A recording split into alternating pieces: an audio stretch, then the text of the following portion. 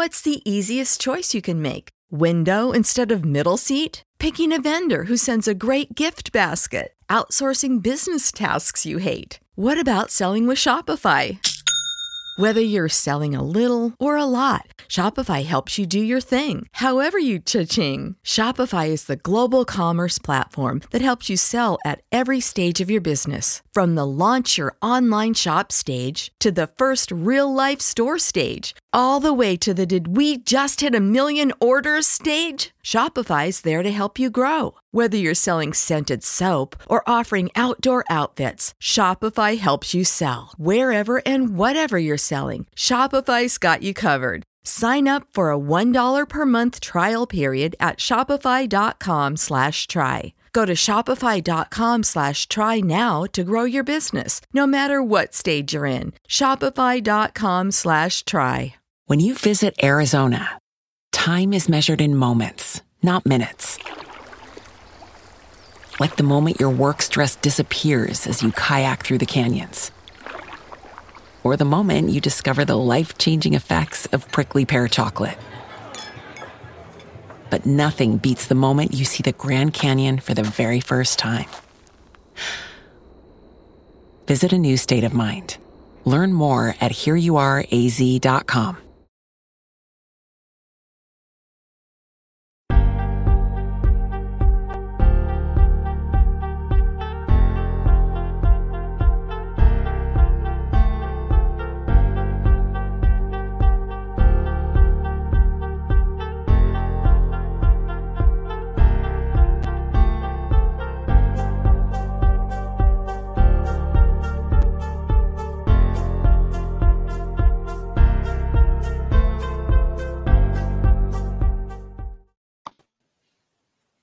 Welcome to Take You in Action PA, episode 30, first episode of 2023.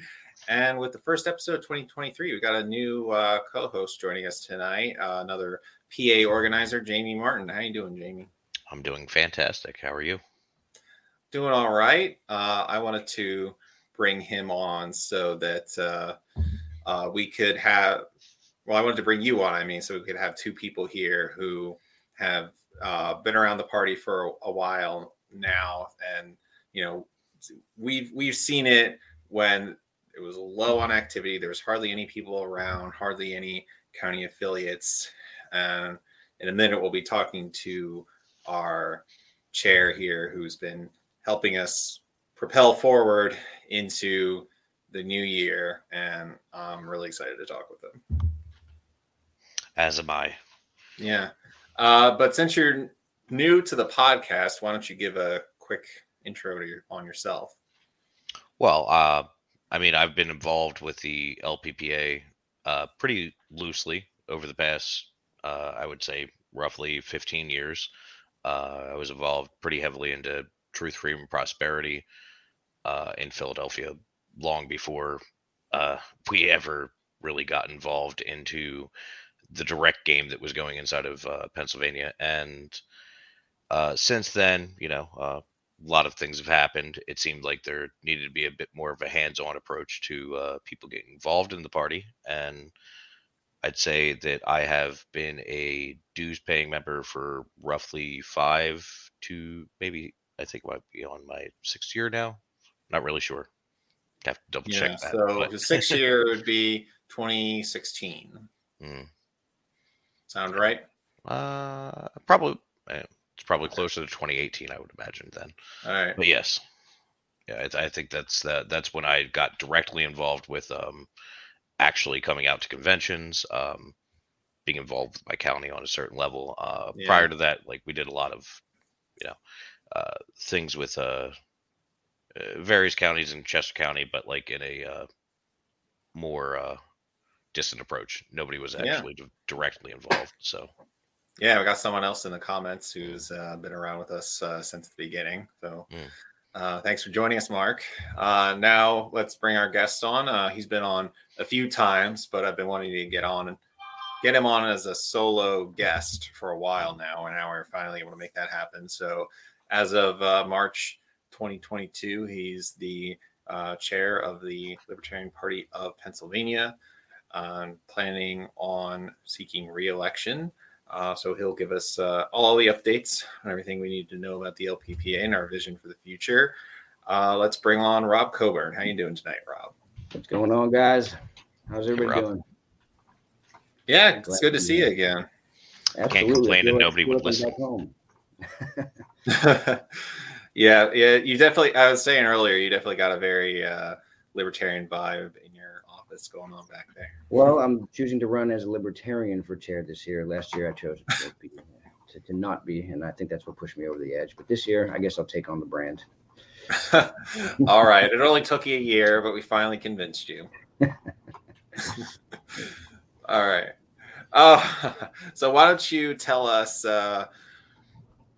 what's been going on the past year? What are some of the party's biggest achievements? What have you been working on? Tell us about the LPPA in 2022. Where have we just come from?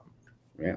Well, it's been quite a year from heading into the last year's convention with not sure what the direction of this party was going to be. We've had a lot of momentum going with the ideas that the caucus was espousing, but I think it's no secret that Pennsylvania was one of the key moments of the takeover, if you will. I don't know if I would call it a takeover anymore. I think it was just libertarians choosing to show up and be in the party. But going into the last convention with some hostile environment and ultimately being able to be successful, feeling the high of all the work we had done and really getting an achievement, and then coming out to realize that we had adopted a party that wasn't even able to pay the bill for the convention that we had just held, and that was really not much left but a shell and a name. Through the hard work of everybody here and the people in our committees, we did a whole lot with nothing but people who were really brand new, putting things on their back and just learning as we go, but committing to the ideas that we've been talking about. And it looks like it had some effect. This year we were able to maintain ballot access in Pennsylvania for the first time in a midterm year in I think 20 years. I think 2004 was the last time. So that's a very, very big deal. With the success we had with the Moulton maneuver in the last local elections. Going into next year, if we didn't have that ability to maintain ballot access and be in control of the nominations, we would have really been at a disadvantage at how we are able to help people continue to get elected. So I have to hand it to all of our candidates, to our elections committee and our candidate support committee. A lot of these people, they were figuring out as they went, and just the sheer the passion and drive to figure out whatever it took. I couldn't be prouder of them. We were getting our committees back up and going. We no longer prohibit people who would like to join from being in committees. So I think that's a step in the right direction. And next year, we plan to have another healthy run with the Moulton maneuver. I think realistically, I'd like to see 300 libertarians elected in Pennsylvania, but we're going to take it to another level, and we're going to try some actual contested elections. We're going to kind of combine the ideas of what we learned with the Moulton maneuver and identify races. Maybe in still at the local level. I think that's where our fight is. I don't think that we're going to get some big office and legislate freedom from down on high. It's going to take the people in their communities using the principles of local nullification to stop a lot of these bad things from going on. But we'd like to identify, races that are winnable. Maybe where a candidate won by 20 or 30 votes, and use our ground forces and use these ideas that we're better than either of the other parties on the things that they're supposed to be good on, and let people know how good we are. maybe get a couple of contested elections under our belt. Sure. Yeah, I would maybe like you to expand on exactly how much of Pennsylvania might be encompassed in this sort of maneuver. Like, do you see this in basically every county, every region kind of thing? Like, I know you guys have really run the numbers here. Yeah, yeah. Like, Sure. Yes, there is opportunity in every county, in every district, in every precinct. What we do is we look at the we really gets very specific into the demographics and the attitudes of the areas where they're at. Identifying what are the predominant veils or views in that area, and what offices and what issues and which candidates do we have that can put up a real fight against these guys. If you figure out what the people are looking for, where they're living, and you identify the races that they're only winning by a couple of votes. I think that that's something that we can really take advantage of, because our message is better, it's stronger, and we don't want to rule your lives. We don't want to take your money, and I think we'll have some success there. So if you look at the demographics, and if you attack the left from the left and attack the right from the right, as the great Scott Horton would say, I think maybe we might just win a real election. mm, mm. So you would say, like, on especially single issues, that we have Yeah. a lot of room for work Yeah. to work with the Yeah. other parties inside of these districts. Absolutely. I mean, what is it that people care about? Usually, people are voters on single issues, and I can't think of one where we're not stronger on. So if we just put the feet on the ground and get hands on doors and get people on the phone, if we let them know that we're here and what we're doing, it was shown in the last elections with the success that we had. People like Ross Sylvester in his getting 24% in his race, just out of nowhere, and that was right into the city of Pittsburgh.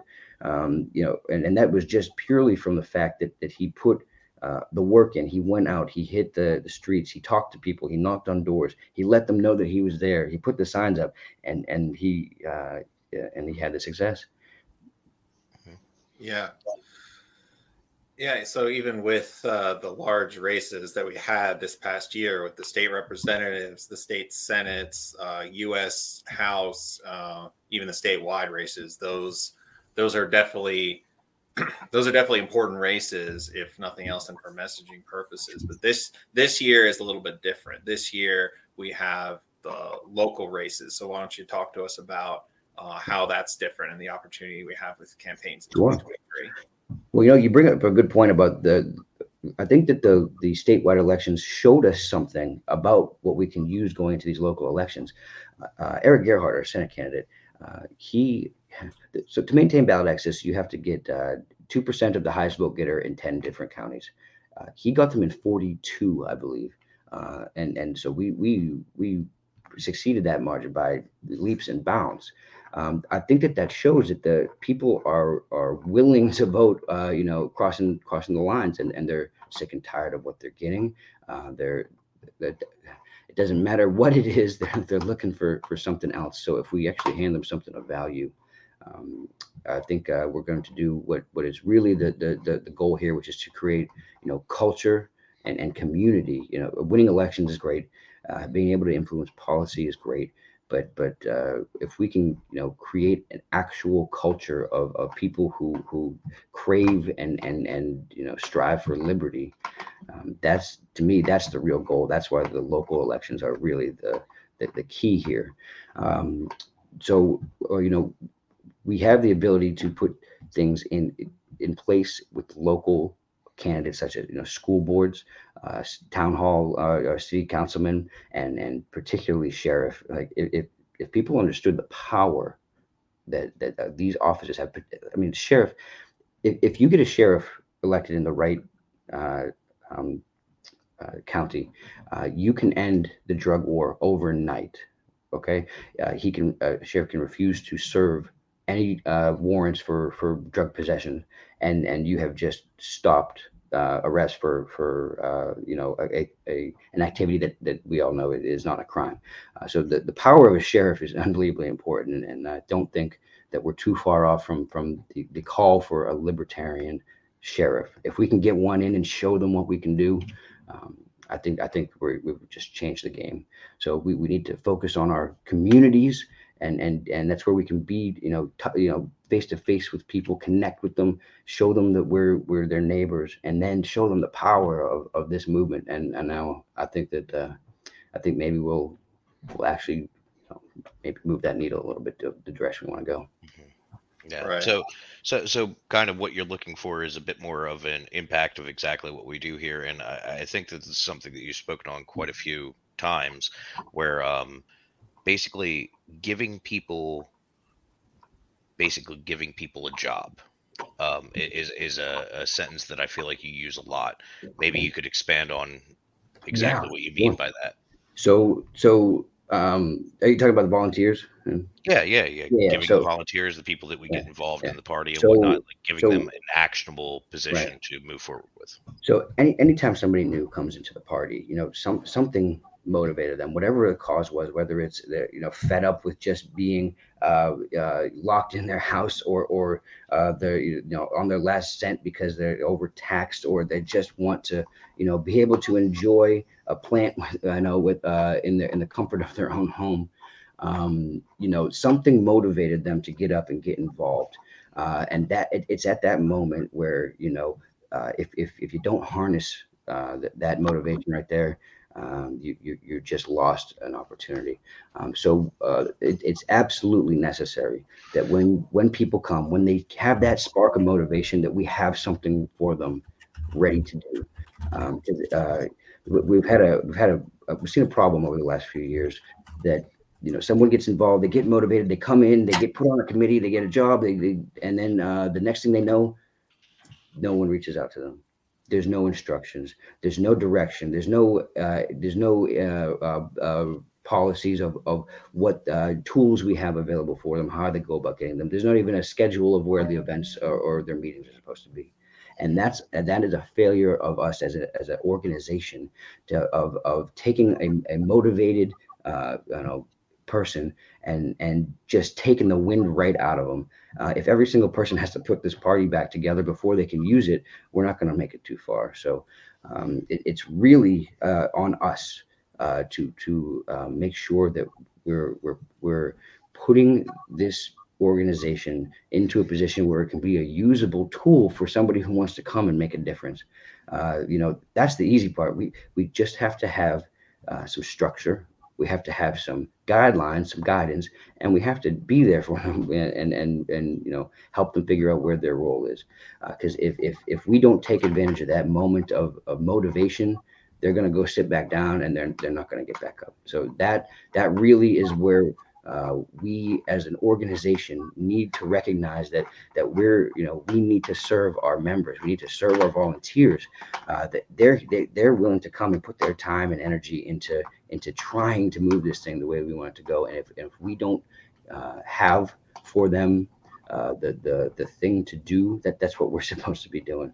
If we don't have that, then we've failed, and we're not going to get anywhere. Yeah, sure.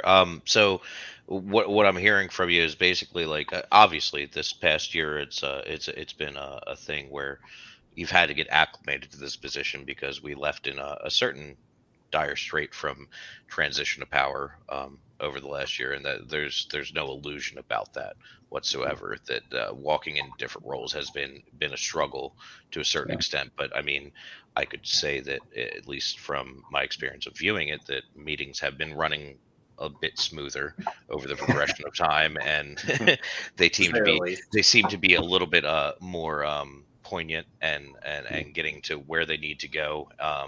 There isn't a lot of workshopping and argumentation that's going on in them that's making them last 8 hours anymore. So I know that you have made progress, but do you have like saying what you just said, do you have a sort of vision that you see yourself moving forward with for the next year should you get reelected? Yes, and I am seeking again, at least one more time for the chair. I don't think the work that I have is quite done yet. I'd like to go again. Obviously, it's up to the party, whatever they think. So many good people that we've, just came out of the woodwork this year. I think a lot of people could do it quite well. Um, uh, you know, to just touch on the meetings and effectiveness, really it isn't anything that I did. I think that the chair role is really a misunderstood thing, and this is something that I said when I ran last time. It's nothing but a glorified hall monitor. What the reason that we've been able to be effective and shorten the meetings is because I'm not trying to hold up the business that people want to get done. I'm not trying to impose the business I want to get done. All I do is facilitate a meeting. The meeting belongs to the board. It belongs to the members, and all I'm doing is giving people red lights and green lights of when they're allowed to go and stop. So I've learned a lot about what the role of chair is, and it's a very it's a very unimportant and not too meaningful job if you're doing it correctly. But I think that's right. I think we want the attention to be on our candidates. We want the attention to be on our volunteers and the people in our committees. So that's keeping that in mind. I think that we'll be able to continue to get more efficient. But again, efficiency isn't the key. We want effectiveness, right? Um, so what do we have to do to be effective? We've got to make sure that we have uh, uh, you know um, an understanding of what's going on. We need something for people to do. We need to have instructions for them. If we have a volunteer and we don't hand them a cheat sheet of just how to go out and do door knocking or get on a phone and give them a script. If we don't give them somebody instructions on our social media team about where how to engage in posts, or and we don't have a, a manual of how to write an effective press release and reach out and build.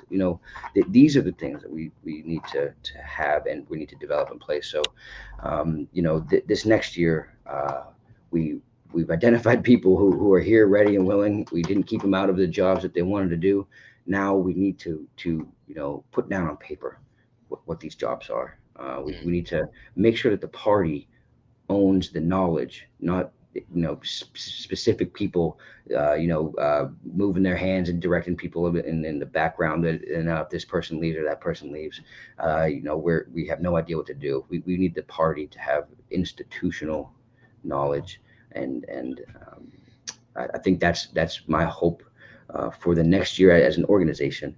I can't remember if I touched on your question. I might have gone off on a spin there, but I'd say that the only thing is that if you had maybe a direct vision, or mm, uh, like a direct vision for what you see next year encompassing. yeah. So we have the unbelievable opportunity to introduce people to local elections, right? The number of signatures is not as high that we have to get. The number of offices is increased, so people, we can have people learning and growing together, helping each other's campaigns out, and really getting a unified force of a libertarian idea and message together going forward here.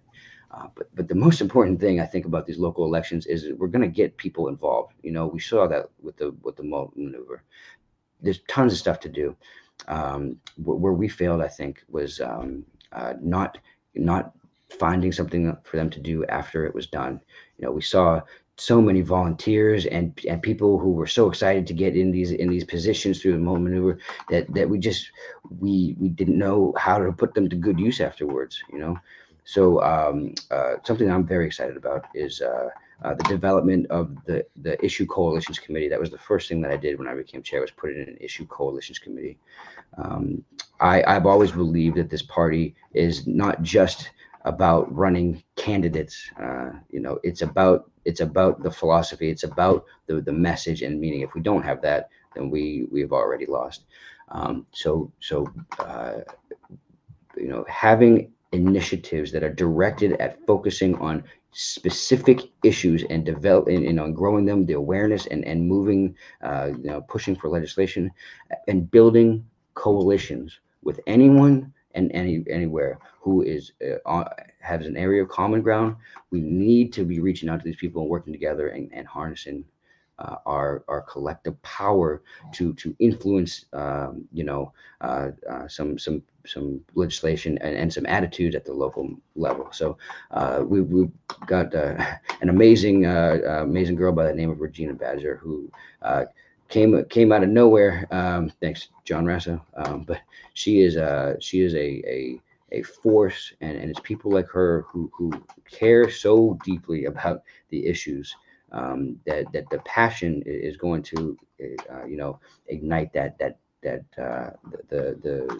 the feeling and motivation of people to stay around. That's where we need to focus after the next thing's done, because the next step, after these local elections, we're in a presidential year, and now we're in the big game. Now the money's on the table, and not that I think we're going to win a presidency, but if we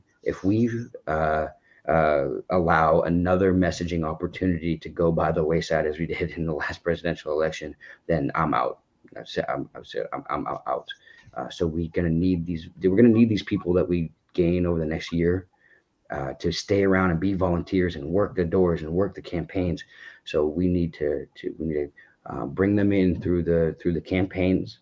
We need to keep them around with the issues that they care about and have activity constantly going, and then apply them into a real national message. And then that's if we can accomplish those things, I think after the presidential election, we're going to see a lot of people turn their heads and look this way. So we got to get this party in order, so we give these people a home, so they don't have to come and put it together before they can use it. And so we're not rejecting them like the last time there was a huge movement. What happened after the Ron Paul campaign?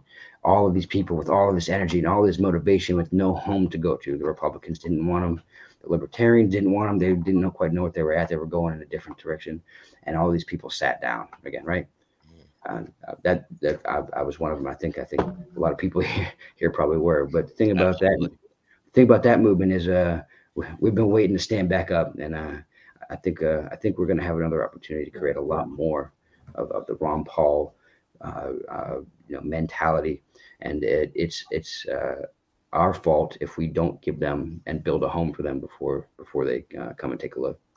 I suppose that would kind of beg the question, since this is the off year prior to the presidential year that we're moving into, is what kind of structures would you like to see facilitated within the LPPA in order to make sure that is a successful movement moving forward in 2024?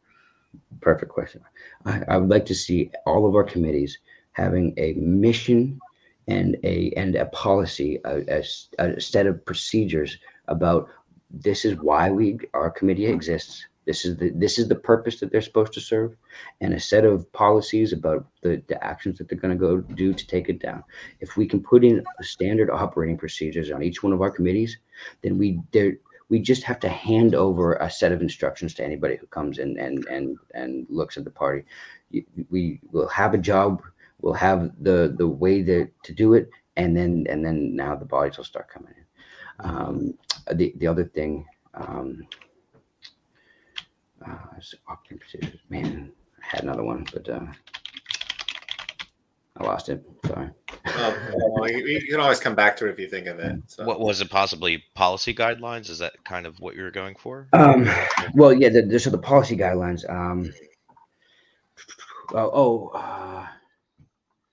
Shit, something.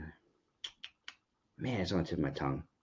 It's a good one too. You listen, it was a good one. All right. I know. We've spoken to it in private. I wasn't sure if you were going to be able to pull it.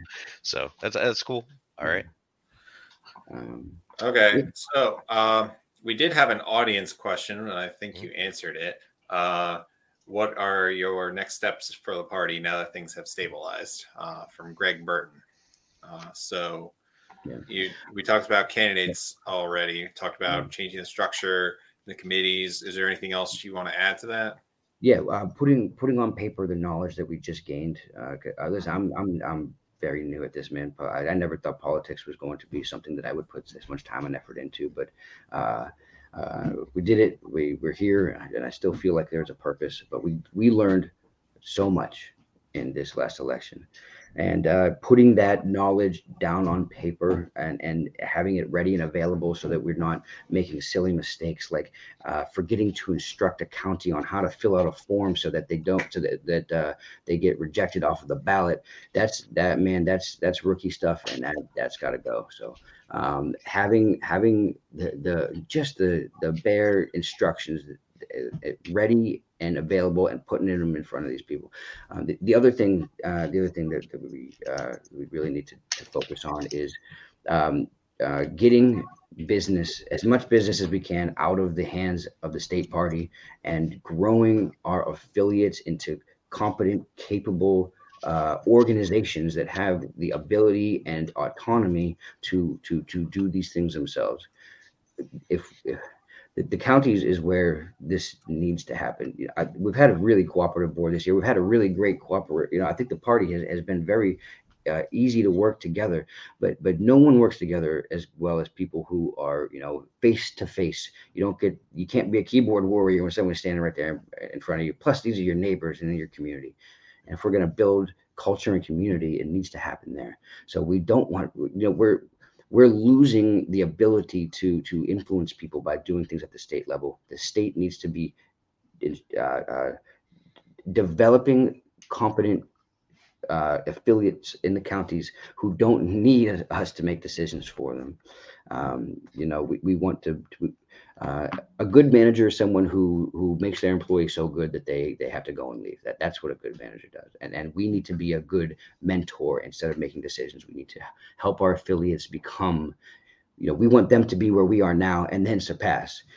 So I think if we have the mentality that we're trying to create competent pockets of libertarian culture in the communities and not decide decide everything for us and really keep our affiliates at a juvenile level that will be quite a difference and give us something to be proud of.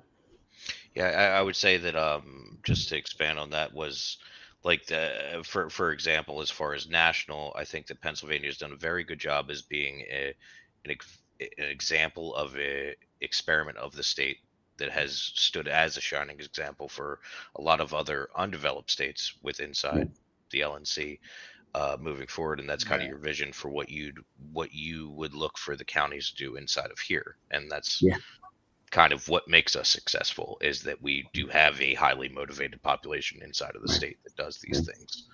Mm-hmm. Yeah.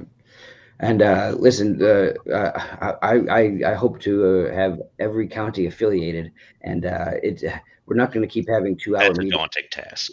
We're not going to keep having 2-hour meetings if we have all 67 counties affiliated and 10 committees. We're going to want as little business as possible being done at the state level. So let's do ourselves a favor and let's make our affiliates a force to be reckoned with and capable of making their own choices and carrying this torch on. You happen to remember how many counties we have in PA? 67. 67, right? 67? 67 counties. Mm-hmm. Yeah. Plus you add in, we have the executive committee, and then on top of that, we still have standing committees with votes. That's a hefty board. Even the most cooperative board is going to have a difficult time having under a 2-hour meeting. And boy, those are my favorite. So right now we're around half to 2/3 of the way there, something like that. So only like 25 more to go. Yeah. Something to think about as well. And I think that this is something that it's just an adjustment to the way that we do business in the party is, we have these committees and we have them for a reason, but we still seem to be making all of the decisions at the party, at the state level. Our counties are the ones bringing motions to tell our affiliates or our committees what to do. Something I'd like to see is us have some more faith and trust in our committees. Let's fill them with good people.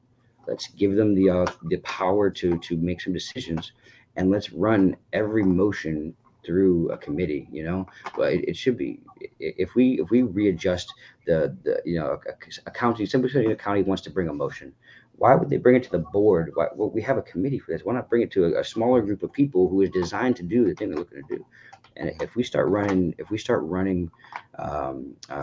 motions and activity through the committee to vet first and then bring us a solution, rather than having somebody who maybe, and I'm at fault about this. I know nothing about technology, and I have on multiple occasions tried to bring solutions for our communication and technology that I know nothing about. We've got people in this party to know how to do that. All we need to do is let them know, hey, we got a problem. What are the options here? How can we what can we do about this? And instead of people bringing all of we have battle and solutions and things like that. Let's run our motions through the committee. Let's let them do their job, and then let's let the committee bring it to the board. We voted up or down, and then we're out of there. And that's how we're going to have an effective meeting and be an effective organization. Sure. Let's let our committees do the work. Yeah. That would actually things in the background that I've had conversations with. So I mean, assuming that it comes to that towards convention, having people stop workshopping ideas inside of state meetings and bringing them forward as full commitments. It'd be something that you would definitely support moving forward. Oh yeah. Good. Yeah.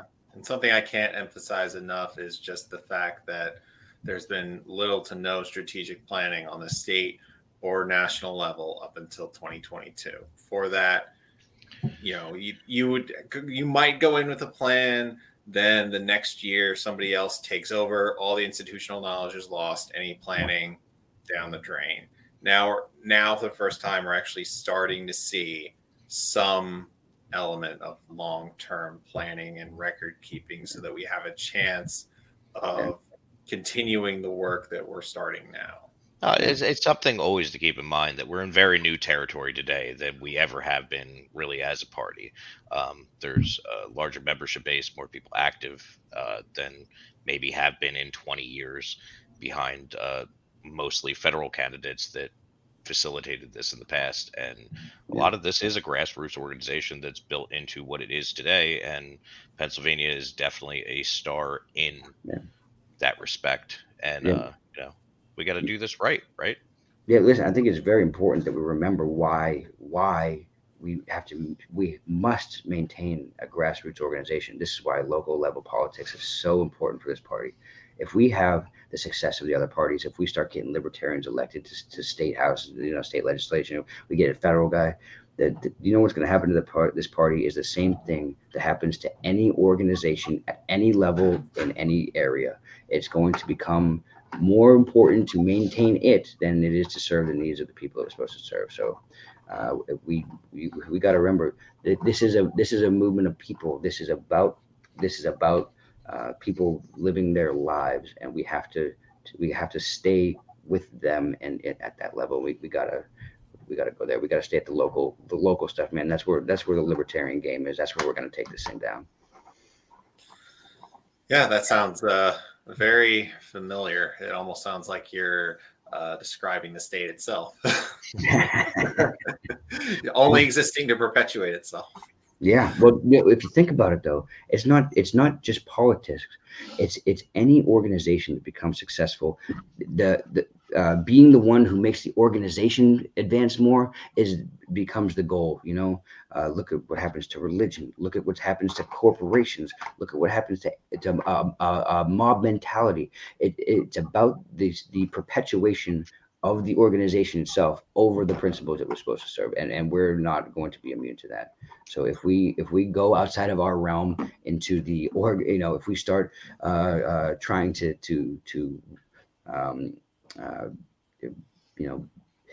be the ruling class, we're going to follow the same problems as anybody. I don't want to set people free in my lifetime. I want them to do it them damn selves. Yeah. But we can be a lot more efficient at it if we work together. We must. But, as Misa would say, that's the most, the most beautiful thing about, people is how well we work together, and the more we serve each other, the more value we create and offer to people that, improves their lives, the more wealth we get. The idea that it really, if we had a really true free market, the person who is the most selfish is going to be to get what they want, they're going to have to give the most value out into the world to get it in exchange. So, man, you can't even go wrong with this idea here, and it's a hell of a concept that even the worst of us can't be filthy stinking rich unless they're being the best they can be. Yeah, Mhm. fair enough. So let me ask you this then. What would you say is the single, if you had to pick one, if you had to pick like a project Yeah, or an event or something yeah, like yeah. that you're most looking forward to with the LPPA in 2023, what would that Yeah, well, I will always leave it to our committees to decide what issues they want to work on. But I would absolutely love it. I would just be tickled if anybody ever took me up on my proposal to address and make aware the people of their right of jury nullification. I would love for this party to be synonymous with the idea of jury nullification. It's such an unbelievable tool. It's amazing to me that it's still able to exist in this environment that we have. And we here in Pennsylvania, I don't know if many people know this, we are very, very strategically situated to be the state that puts it into their constitution that every criminal trial must have given to the jury a mandatory instruction of their right to jury nullification. Right now, you can't. It's illegal to even tell them that they have the right to nullify. But jury nullification. When you say illegal, it is like literally illegal It's for. illegal to tell a jury that they have the right to nullify the Huh. law. Yeah, Like you can't stand outside of a U.S. courthouse Supreme with a Court sign. case. Yep. Yep. Holy crap! Um, I don't think I realized So, that. Okay. so this is something that even less known than jury nullification is that jury nullification itself is tied so like fundamentally to Pennsylvania because it was William Penn himself that was arrested, and his case was the first time in U.S. or in British common law that it was ruled that a jury has the right to say that they will not convict under a law. be? It was a crazy case. You can go look it up. But William Penn ended up in a situation where he was confronting the clear authority that the people were with him, and eventually ruled that the jury could choose not to convict him. But that was the motivation. That case and the trouble that he went through with it was the most, in his words, the determinative factor to come to the United States and eventually found Pennsylvania. Hmm. So without jury nullification, we wouldn't have had Pennsylvania. So if we can't grasp that and take it and harness the history of how this place even came to be and use it to be the state that puts jury nullification in the Constitution as a required instruction at every criminal trial, then I don't think anybody can. So it's up to us. And if we don't do it, then I don't know who else is going to do it. So I would love Yeah. to get on board with jury nullification. Not to treat our audience like children or anything there, but what would jury nullification encompasses essentially how you would define it as. So jury nullification is the right of the jury to judge the law on which they're being prosecuted. So the jury is known as the trier of fact, right? All the evidence is presented. The jury says what facts happened, and then the judge says, "I'll take these facts and I'm going to apply the law to it. You gave me the facts. I just now do what the law says." Well, a jury nullification says. Um, it takes the application of law out of the judge's hand. It says even if a person did the thing that this says is a crime, we will not convict them under it. So no, you can't take the facts and apply it with a law. So say you have someone who is arrested for a drug possession, right? If the jury finds that they were in possession of marijuana, the judge then has to convict them. Jury nullification says, yes, they did this, but we will not convict you. We will not allow the judge to convict it, and we will nullify their right to sentence you. So you can stop, again, you can stop things like nonviolent drug offenses overnight in an area that chooses, and the people are with the idea of ending the drug war. We can stop judges from being able to put people in cages by saying, no, you can't use these facts that you were making us give you to apply it to this law, which is wrong. That's what jury nullification is. And inside the room of the jurors, essentially, you are just choosing to abstain from. No, it's not even abstaining. It is finding the facts and refusing to submit a verdict of guilty. So yes, you did the thing that you're alleged to do, but you will not be convicted of it. So it's like saying that you're not guilty on This is not a crime. This law is bullshit. This is not a crime. Yeah. Yeah, and that's how that will play out. Yeah. So there is an audience question on that. So would it be legal for one of the jury members to inform the others? No, really? No. Okay. I almost found myself in that situation. So good thing that didn't happen.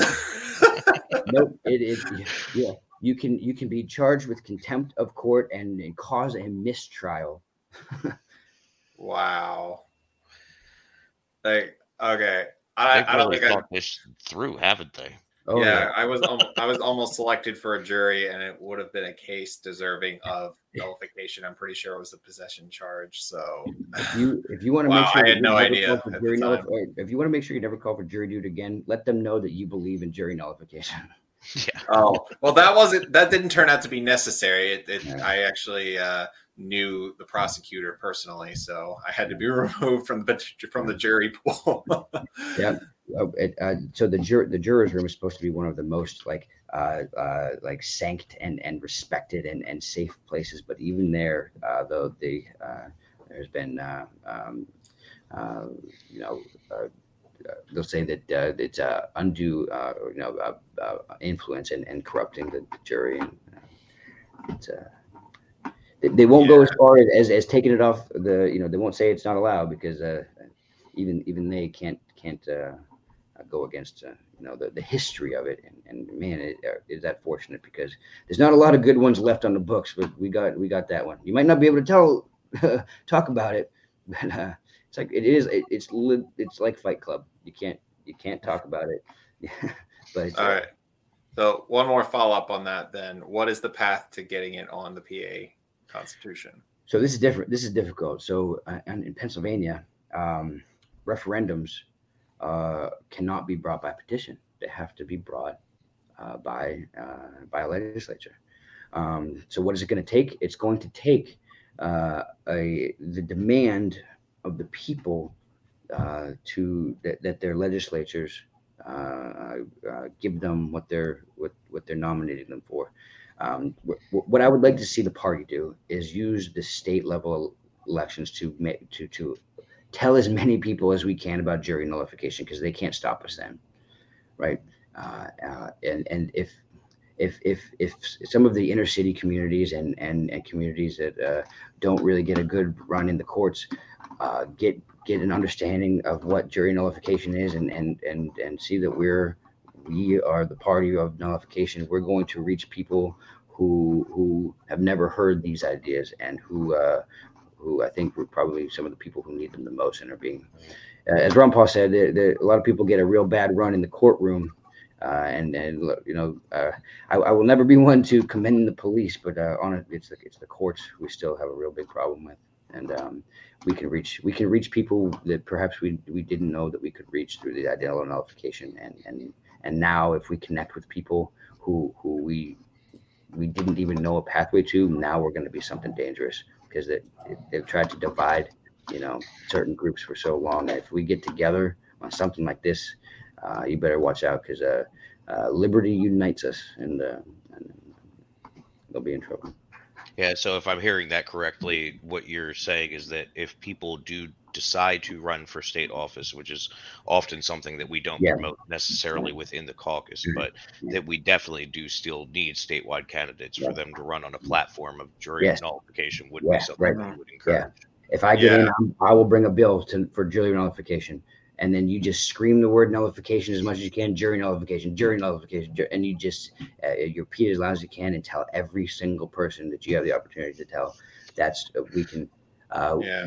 We may not be able to get somebody in the PA legislature to bring one, but we can tell people it exists, and we can connect with people on it. And Yeah. man, 100%. Yeah, we already do have several members of the party that have been meeting with legislators hold on, in I got PA my- for other issues. I gotta plug my computer and I'm about to die. Hold on.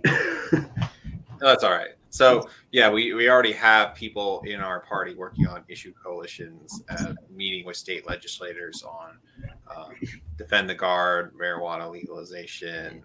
Yeah. This is the next step. We got to get the conversation started on jury nullification. For anyone who's supporting decrim in particular, it should be a no-brainer. Yeah. Oh yeah. Yeah.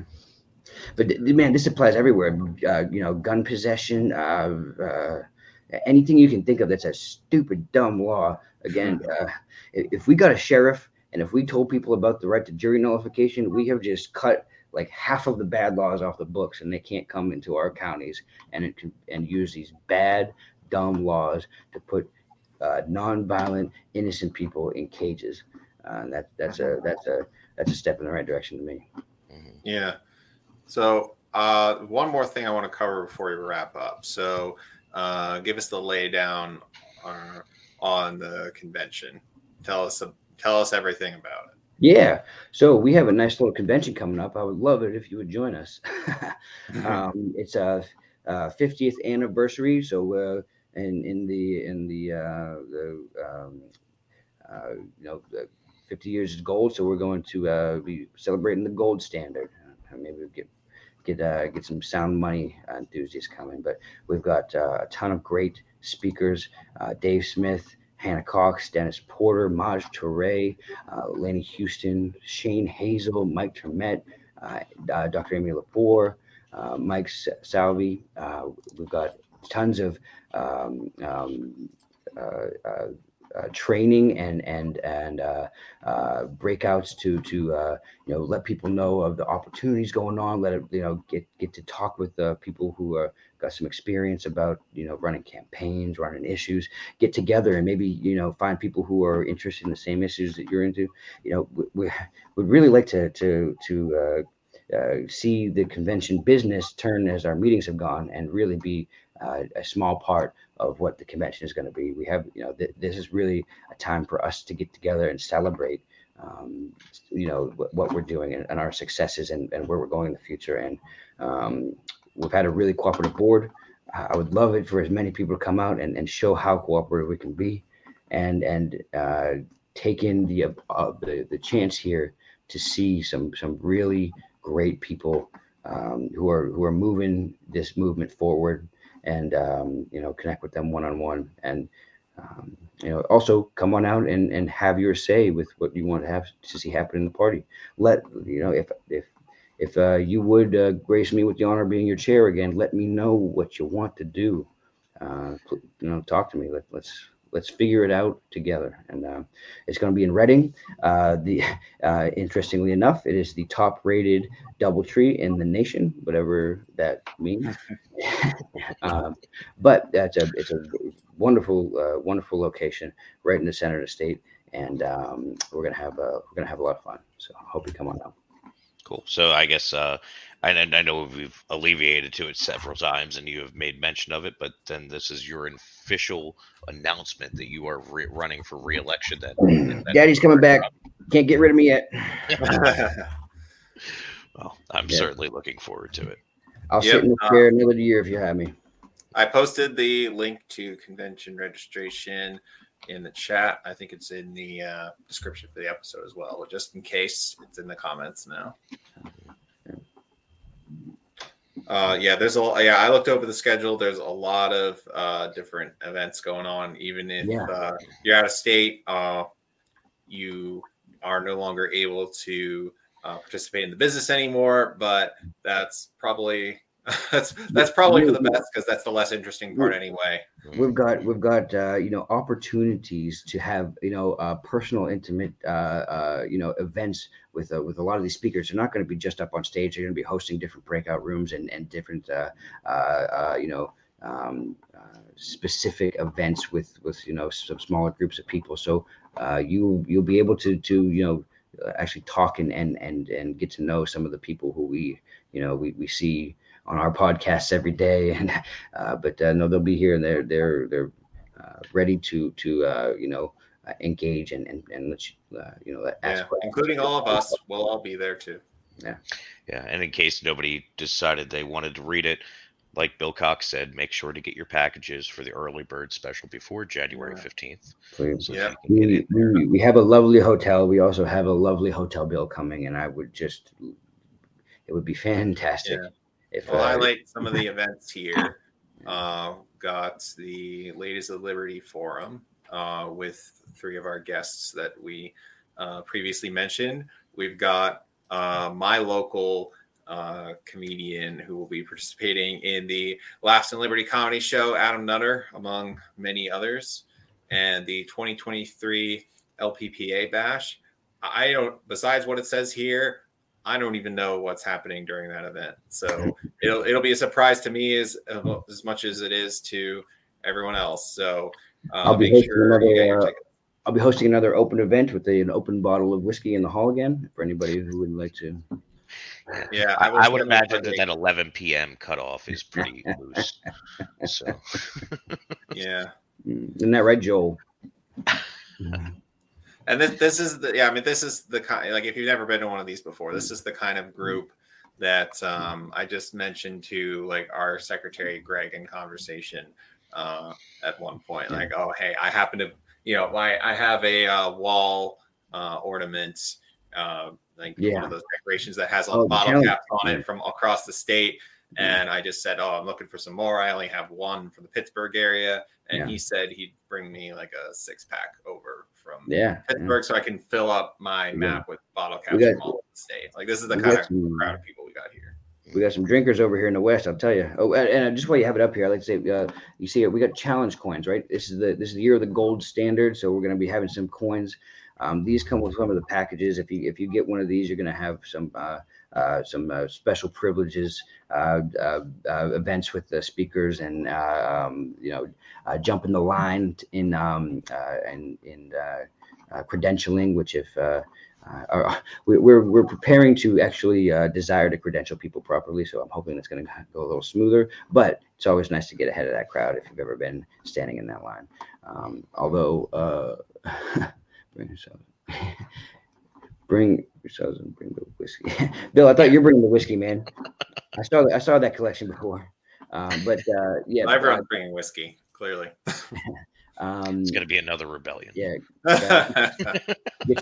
Come on out, get yourself a challenge coin. Remember the convention where the most handsome chair has ever been elected, and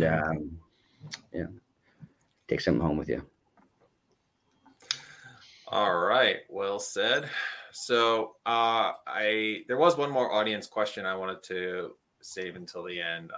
You make sure we didn't ignore you here. I just want to point out before you answer it, we will be doing a special episode sometime within the next week, roughly, to talk specifically about the bylaws. So we're looking to have we will come back to this. So I have not yet employed him yet, but I believe John Rassa will be there too, because he has to be now that I said that he's going to be there. Yeah. So never fear. We will talk about the bylaws. Don't worry. Well, I think that we've got ourselves faced with something here that is possibly the most difficult thing anyone can undertake to do, which is offer a complete replacement to a set of rules. So I'm certain there are feelings in every direction on this, and I think let's do what we've been good at all year, which is let's talk to each other, let's understand what's going on here. Let's be open, and because there's all sorts of ways that we can do this, but let's figure out what we want to do, and let's figure out what's best for us. And I think that we're going to end up in the right place. So let's just talk to each other, and then I think we'll be all right. At the very least, we have another 27 days to figure this out before the proposals are in, and we need to get there. So, let's all come with a very respectful. I'd like to say it is in Robert's rules that you are required to extend a reading and interpretation of good faith in everything that we do here. It is in the rules. So I was unaware of this. Okay. Yeah, it's right. It's in Roberts. You are to presume everything is in good faith and for good reason. So if you care about the rules, Robert says you gotta let's give everybody their credit. I don't think anybody is trying to be